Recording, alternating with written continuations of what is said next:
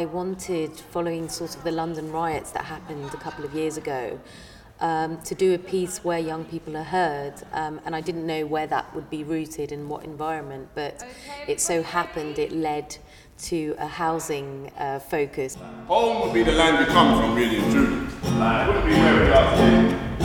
I bet you feel warmer with them, warmer with them. One of the strongest ideas was to find stories from residents of a hostel in East London. We just went along and spoke to people and let people know that we were doing this, and slowly people kept coming to us wanting to tell their stories, and they were so moving and so human that we just carried on, and that made the focus of the piece. It's really, really, really important to me that we don't see this as a remount, actually, that we see this as a new piece of work, because things have moved on in the real life story of the hostel. Things are not good, and there's a whole group of young mums whose funding was cut last August, and who were told that they had to go and live in Wales and Manchester and really far-flung places where they know nobody with their babies, which is awful. You never really see these kind of stories in the theatre, usually.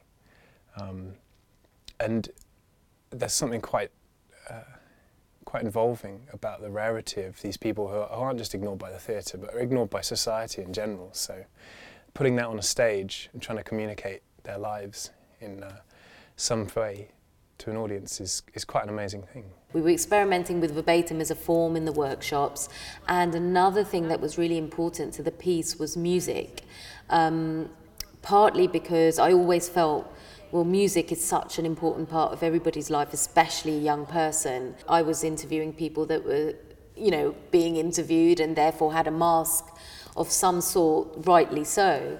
And so the music allows us to hopefully transcend that and get into people's psyche and how they're feeling emotionally. Lots of the times in these interviews, there's something that the person might really want to communicate and say, but they don't maybe feel comfortable to do so or capable to do so. And in the songs, that's where we could really explore those big subtexts. I guess the main thing I wanted to do was to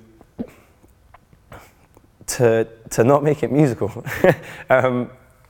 I mean, Nadia definitely enforced that to begin with, but I guess after reading the script and seeing the scenes being put together, like, it kind of clicked in my head that there are no bells and clicks and pops and whistles, and that's exactly what it's like in the hostel itself. And so the music has to reflect the honesty of that. So my character communicates in beatboxing because when Nadia went initially to do the interviews with all the young people in the hostel, there's only a certain amount of people she could speak to, and there are a lot of people that were too shy to come forward. So the idea of my character is that I represent those people that didn't come forward. The song is almost an opportunity to just make this person, who's a real person that you're seeing on stage, just become that little bit more alive and round and full. I heard there's no place like it, that is warm when you feel it on both sides. Yeah. They say you can't live without it, so what does that mean for my life?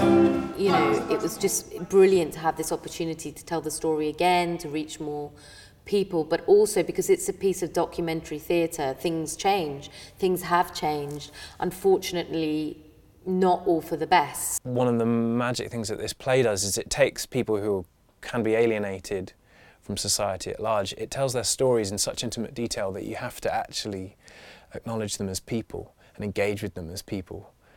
You can't just marginalise them into classic phrases like scum or yobs or whatever it is. And I think the National Theatre audience is quite an open-minded bunch most of the time, but we always need reminding of that these are human beings and they're stuck in a loop. I'm longing for those keys. Oh, how I'm longing for those keys. The idea of being able to shed light on this is a beautiful thing, because there is always talks in media about how there's like a disconnect between the youth culture and the rest of Britain, and being able to help bridge that gap, I guess, is a once-in-a-lifetime opportunity.